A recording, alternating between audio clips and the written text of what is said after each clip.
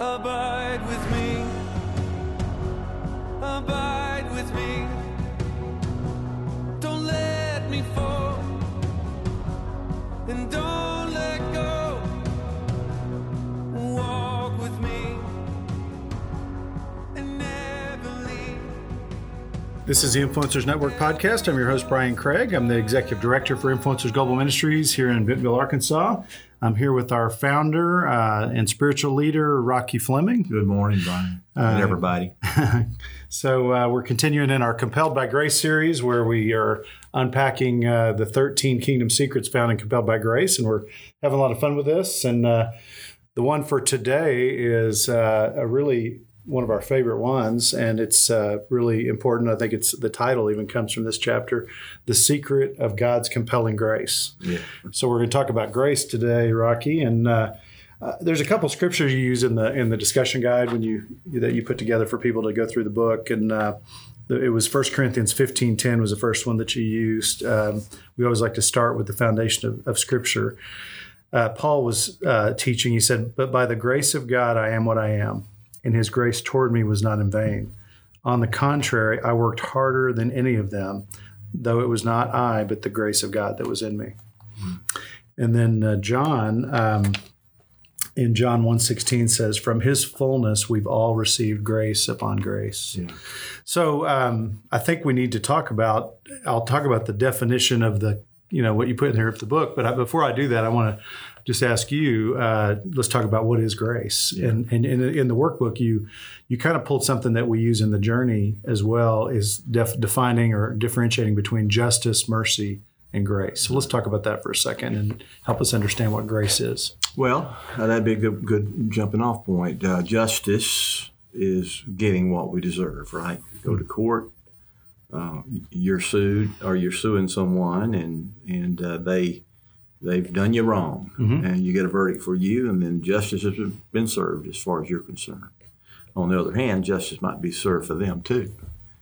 And so justice is getting what we deserve. Let's establish that.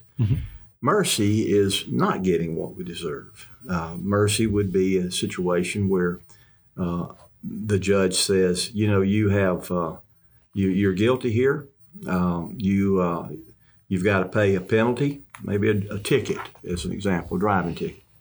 And at your speed, you would have normally a $200 ticket. But the court's going to give you mercy, and we're not going to give you what you deserve. We're going to give you a $50 fine.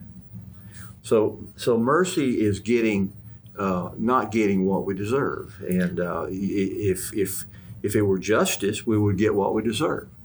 But mercy is not getting what we deserve. And I just have to bring this up because you love this story too. But Les Miserables, Jean Valjean stole this bishop let him stay the night at his house, and he repays him by stealing his silver candlesticks. He gets caught by the police, and they bring him back to the bishop, and he should have gone to prison for stealing, but the bishop says, "Oh no, I told him to take those," and he didn't want him to get what he deserved because he had mercy. And that would be the case. Yeah. Let's stay on that story, okay? Because I think we can work through all of it. Because justice would have demanded that Jean Valjean be put back in prison. Yeah, that's right. Because he stole. I mean, that's the truth. But the one who would, sign a complaint, issue a warrant, and would tell the judge you need to send him back to jail, was the priest and Monsignor or whatever he was. I don't remember exactly, but anyway, he says no, I'm not going to do that. He didn't give him what he deserved, and that would be mercy. But let's look at the next. And by the way, the look on Jean Valjean's face, he'd never been treated like that. No. And he was in amazement that this guy would do this for him. Yeah, as a child, he was put in prison for stealing bread. Yeah. And true, I mean, he was hungry, and true, he stole the bread, but what he was given was unmerciful.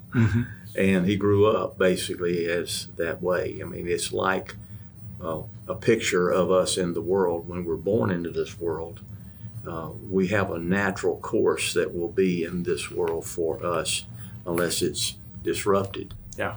And that is the flesh, the nature, of us in this world, and the value system of this world would take us down a road that would look like Jean Valjean. Yeah, he had become a very unmerciful man when he was in charge of people. He was horrible. Yeah. And then now he's getting mercy for the first time in his life. That's right. That's right. He was getting mercy. But let's see the next scene, because then the next scene we see the priest saying, "But I'm ashamed of you, Jean Valjean, because didn't you know that I gave you these silver candlesticks as well?" Uh-huh. So not only did he not give him what he deserved, this is grace, he gave him something he didn't deserve. Mm. And this is God. God is a just God, and he demands justice, right? Yeah. And a penalty had to be paid. That's just what a just justice requires. There has to be a penalty. Yeah. But there was an exchange. And the exchange was that Christ paid the penalty, the justice aspect. Yeah.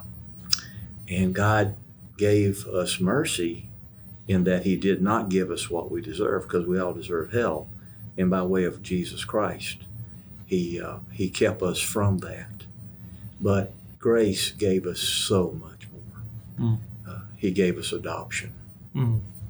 He gave us sonship, daughtership. He gave us a relationship with him. And the grace, Brian, is something that we don't understand. I really don't think we really understand it well.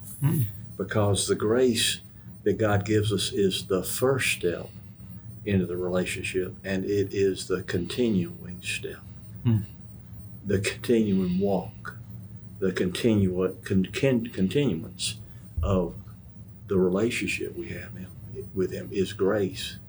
Grace walks with us. Grace enables us. Paul said in his passage, "By the grace of God, I am who I am." Mm-hmm. And Jesus, in John, it talks about you given grace upon grace, right? John speaks of that. Grace upon grace. That's a mysterious thing. How can you have grace and then grace upon grace? It's because we continue to have grace all through our relationship. Many people feel like, okay, yeah, well, God saves us by his grace. Now I got to work to keep it. Wrong. Wrong. Because that's where grace upon grace comes in, because grace continues to help us not only keep it, but if we will allow it, if we will allow that grace to saturate into our life, it will transform our life. And we will begin to look more and more like the Son of God. You know, and I'm just thinking about our journey process. We call it a grace-driven process. And so any leaders out there, we have an opportunity to extend grace to people, because as leaders, sometimes we don't always extend the grace that we've received. We love to receive it, but then we don't extend it. And you have a great quote that I've quoted many times. You said, we put a crown on someone's head and let them grow up into it. Yeah. And that's hard for a lot of people to understand, because they think, and even people who are thinking about joining the journey, they don't think they're worthy. They don't think, I got to clean my act up before I go to something like this. I'm not ready for this. I can't. We're like, no, you're ready as soon as you're ready to just say, Lord, I give you my life. You're ready. Again, the issue is that in John, the first chapter, it says that he came to his own, but his own received him not. But to those who received him, to them, he gave the right to be children of God. Yeah, that's right. So even though we don't look like it when we receive Christ, and we don't really understand what it means, we're still babies, we still have so much of the flesh, but grace has allowed us in. The crown's put on our head at that point. Now, growing into it is allowing him to make us, to recreate us, to reform us into people that look and act and speak and think more like Christ. And that is the sanctification process. From the beginning of salvation to the time we come into his kingdom, we are being sanctified, which is security and also the work of transformation. Can we disrupt it? Yep, we sure can. And the best way we disrupt it is that we become legalistic. Yeah. Or we ignore the Lord and just let our flesh take over. Both of those things lead us astray. They're not on the path. But when we are able to learn to walk in His grace, and this is a love relationship. His grace to me is His love for me, and my response is my love to Him. And that love connection right there is abiding in Christ. Mm-hmm. That's right. And that's what transforms us. Oh, yeah, absolutely. Well, in each of these chapters, you have a definition of the kingdom secrets. I want to read this real quick. The secret of God's compelling grace. There's a basic condition in mankind that needs to be reconnected with God. An empty, yearning condition in our soul exists, for it's created in our spiritual DNA to need an intimate connection with our Creator. This emptiness is filled only through the compelling grace of God by way of Jesus Christ. When our emptiness is filled, we are then led to avail our life to God in such a way that the Holy Spirit may use us to effectively reach out to another person and connect him or her with Christ. The ways we carry out this sacred responsibility may vary based on the unique expression of His grace through us. However, the direction we point another person must always be to Jesus Christ through His compelling grace. And that's part of kind of what we were talking about, of taking the grace you received, and it's a pay it forward. You know, it flows through us to help other people. Yeah, we're a conduit. Yeah. And I love that in the story, this is a great chapter when they weren't sure if Ned was going to come back. And, you know, they'd made a few mistakes along there. The storyteller had made a few mistakes. Dottie cleaned it up. And then, and then he still Ned didn't know how to take this idea of grace. And it scared him a little bit. And then he came back and he'd heard Amazing Grace, the song, and it really struck a chord in his heart. And then he wrote his own poem or lyrics to a new song, right? Yeah, actually he started off by singing Amazing Grace, but with a little different rendition that he created. But the lyrics were the same. And he had only heard it one time. Yeah. And that was the genius of Ned. He was a genius. And now there's a lesson here about how we misjudge people. Oh, yeah. We look at the outside of them, and we get an impression of them, and that we don't ever let them out of it. And yet, when we began to look through the eyes of grace, through God's eyes, then we began to not look at that surface stuff. We began to look at what's beneath that. Mm-hmm. And because in that, God has created some beauty in everybody, even the most worthless-looking people in the world. Mm-hmm. There's something in there that, if it can be connected to God's grace, it will come alive. Mm-hmm. And so we see that in Ned. And so in that scenario you're talking about, he came back and he began singing it, and it astounded them because he remembered every word, and it impacted his heart. But he went beyond that now. That's when that musical genius and that connection, that understanding now. Grace is so amazing that he had to write his own deal. Mm. And this is actually it's a poem that Ned wrote, and he backed it up with music. Mm-hmm. Because it would not have the same, it would not be able to be written with the metrics that you would have normally with a song. And I'm not a songwriter, but I know that part. But also know how there have been many creative people that have written poems that have put music behind it, mm-hmm. and those poems have expressed what they're trying to say, mm-hmm. and that's what this is. Yeah, and I'm just going to read the lyrics here to the poem that he wrote. That maybe someday someone will put it to music. But it says it was called "Compelled by Grace." This man once saw the beauty of the stars and asked who formed them. He asked if there is one who sees him or one who knows him, or does he even care? Then this man heard there's a grace that compels, a grace excels all his faults. But can this be true? Can this man be made so clean by one so good and could wash away all his stains? Can there be one so good? Could love so right, even though this man knows not his name? Can there be a grace that brings what he's longed for, and a grace that gives him hope? Can there be a grace that wakes his heart to feelings he never knew, and a grace that shows him the reason why? Can there be a grace that shows him how incomplete he is, and yet a grace that makes him complete? Can this be true? Can this be true, that one such as this man can be found and loved by one as so good as you? Can there be more perfect love than this man would die for me? This man died for me. Now this man, Jesus, gives his grace, and he gives his grace to me. What must I do? What else can I do but take this grace that longs in me? What else can I do? What must I do? I must take this grace that's been shown to me. Love so amazing, cause grace is so amazing, this man now can see. It's him who's amazing. It's Jesus who's amazing, because he gave his grace to me. Life so amazing and joys a growing, because now I walk with thee. Stars now amazing and nights are ablazing, because your grace taught me how to see. Your grace taught me how to see. That's awesome. That's really good.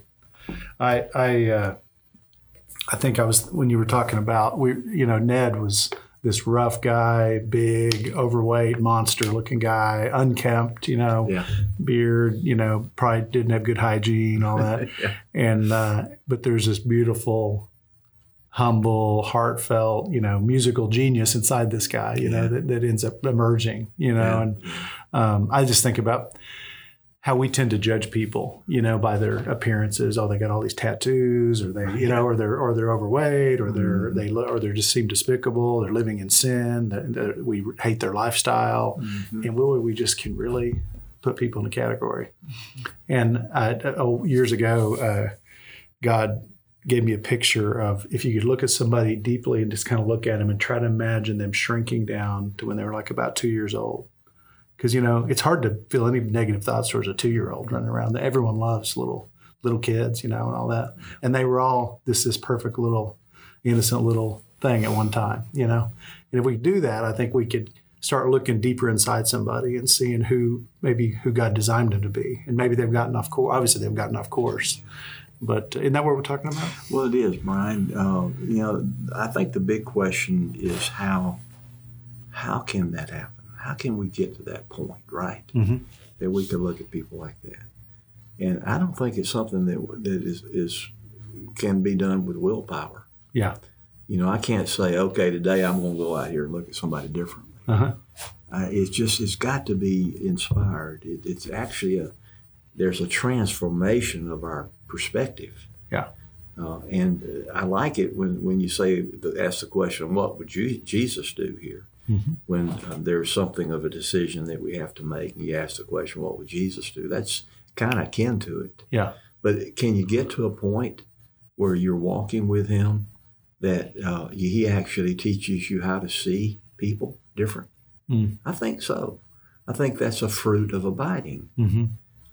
And I do believe that. And I do believe that when we begin to get to that point where we can see differently, not only our lives and other people's lives and things, but people in specific that are generally very offensive to us.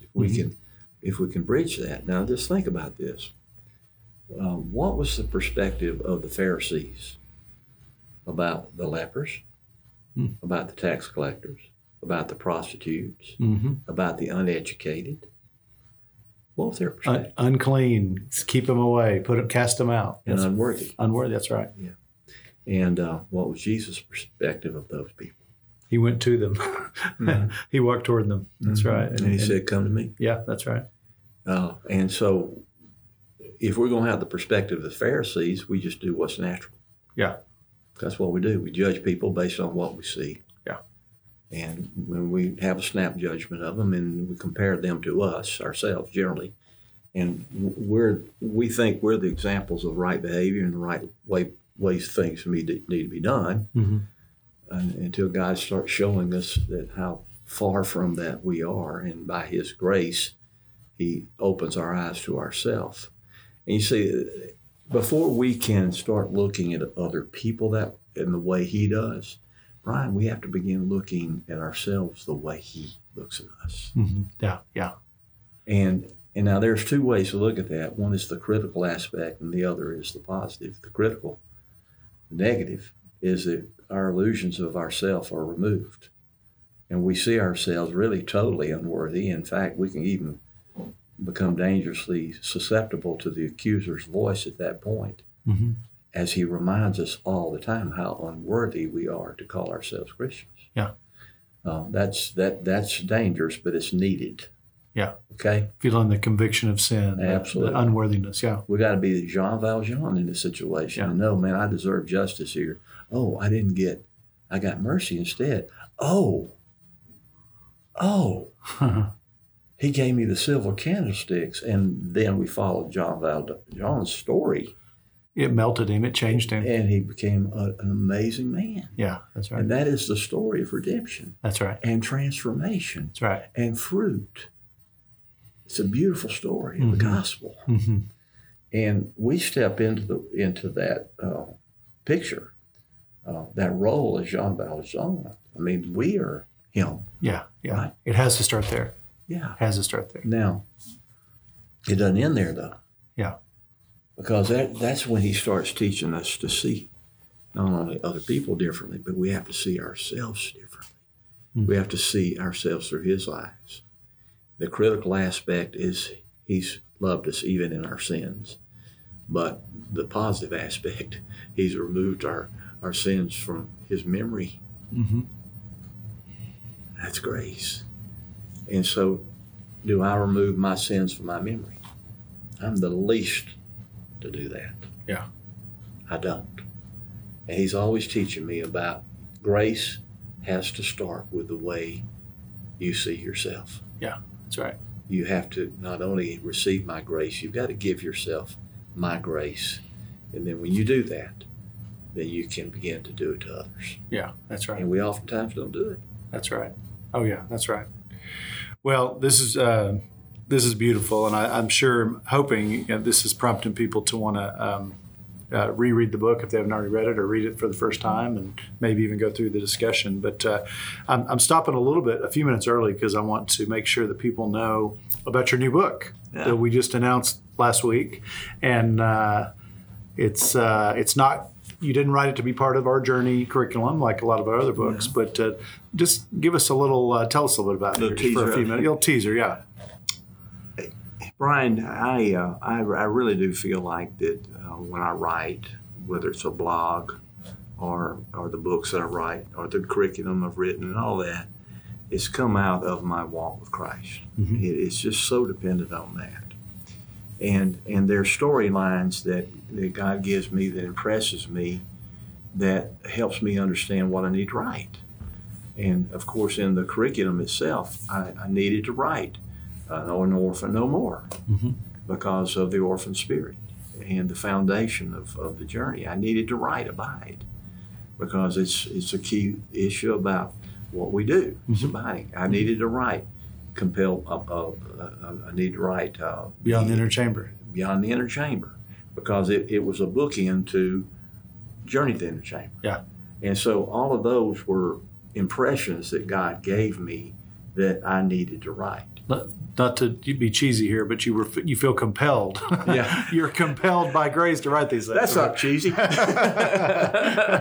It's true. Yeah, I was compelled, and I have been compelled. Mm-hmm.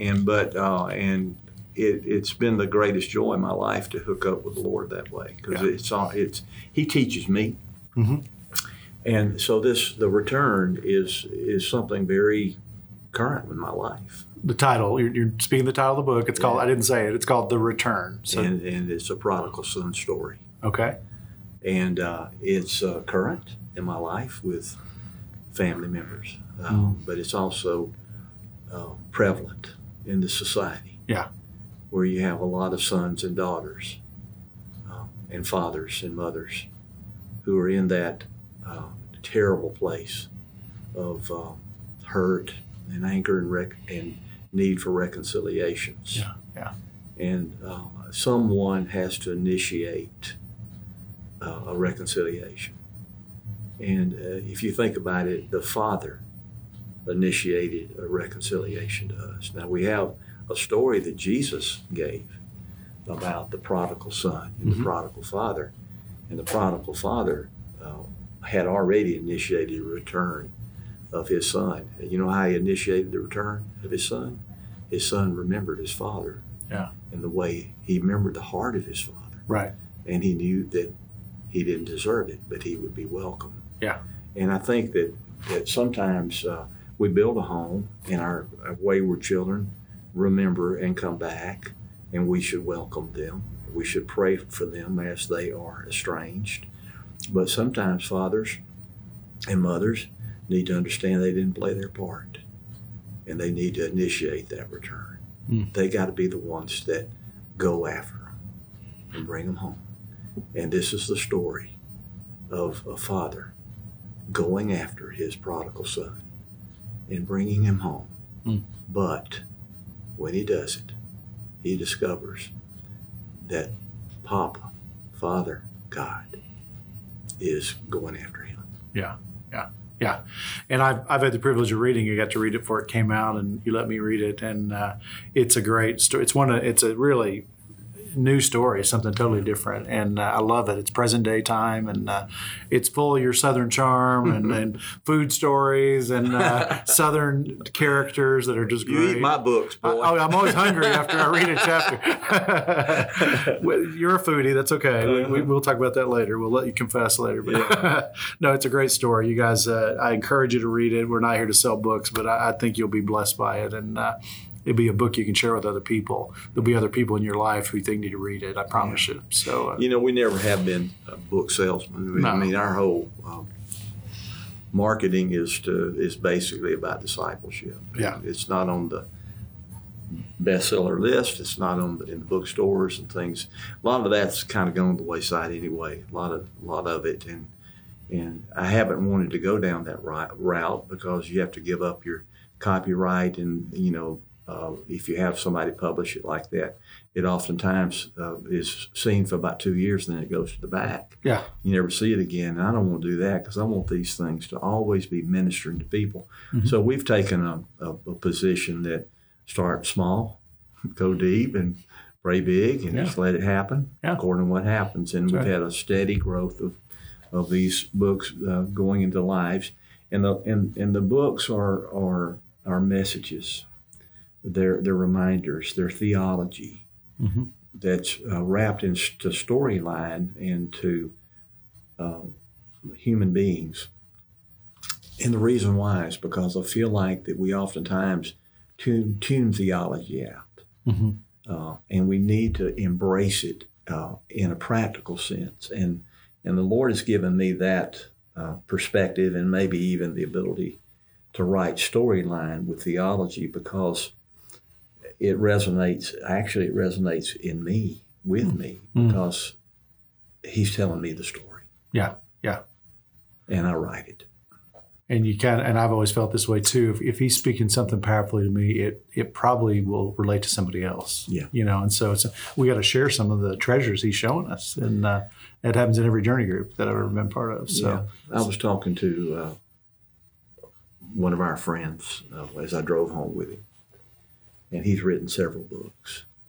And he's gone through a very difficult season, one of the hardest seasons of his life, actually. And he's journaled through it. And he felt like this is stuff that I can't share with anybody because, wow, man, this is blood, sweat, and tears. And I told him, I said, look, I don't think you can write a good book unless it's with blood, sweat, and tears. Yeah, that's right. And it's got to be your blood and your sweat and your tears. That's right. That's what you write. Because we got enough theory out there. We need to know how people process things. Yeah. And I've encouraged him to go for it, and he agrees. And I said, honestly, all the things I've written have come out of my experiences. And yeah, they're stories that are fictional with truth within them, as most allegories are. But the truth is not necessarily the detail of a scenario, but what drives us to at a place of desperation and at a place of finding our answer and finding not only relief, but finding redirection, and then not only finding redirection, but purpose.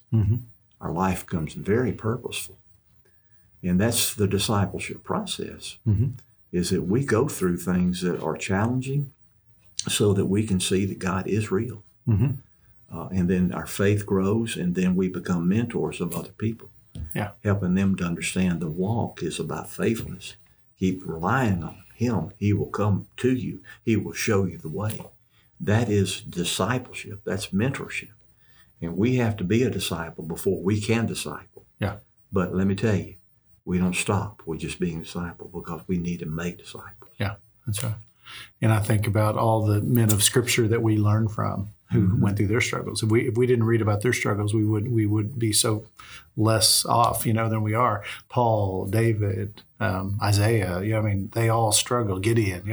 Or your grandmother, or your granddad. Yeah, or your great. It goes on from there. Yeah, I mean, that's right. the unseen and unknown people that have transferred a legacy of messages that's gotten to us to show us this God. Yeah. That's been reaching to us by His grace all along. Yeah. And we can never discount that because we think of people that are in the Bible as smarter or more godly or whatever. I mean, if you read the Bible, you'll understand they're ordinary people, and a lot of them are really, really messed up. Oh, yeah. Yeah. Gives us hope. And some of them who've written some of the best stuff, like Proverbs. But in the end, Solomon was really, really messed up. Yeah, that's right. And David messed up like crazy, but he showed us what repentance looks like. And thank God for grace, right? Like we're talking for Solomon even, so yeah. It compels us, doesn't it? Yeah. All right. Well, thank you, Rocky.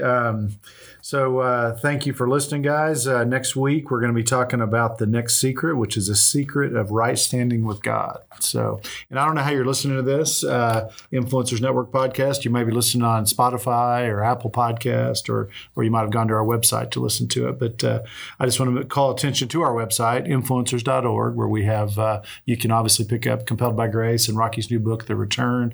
You can also see all the podcasts we've done, which we've done a lot of different ones. Besides Rocky, I've interviewed a lot of different influencers out there, and you'll hear some compelling stories out there. So anyway, be sure you check that out. It's a brand new website if you haven't seen it yet, and we're pretty proud of it. So hopefully it'll be a good resource for you and your people out there. So anyway, this is the Influencers Network podcast. I'm Brian Craig, Executive Director for Influencers Global Ministries, encouraging you to abide in Christ and go make disciples. God bless you. And don't let go. Walk with me and never leave. Ever close, God abide with me. Ever close, God abide with me. Ever close, God abide with me.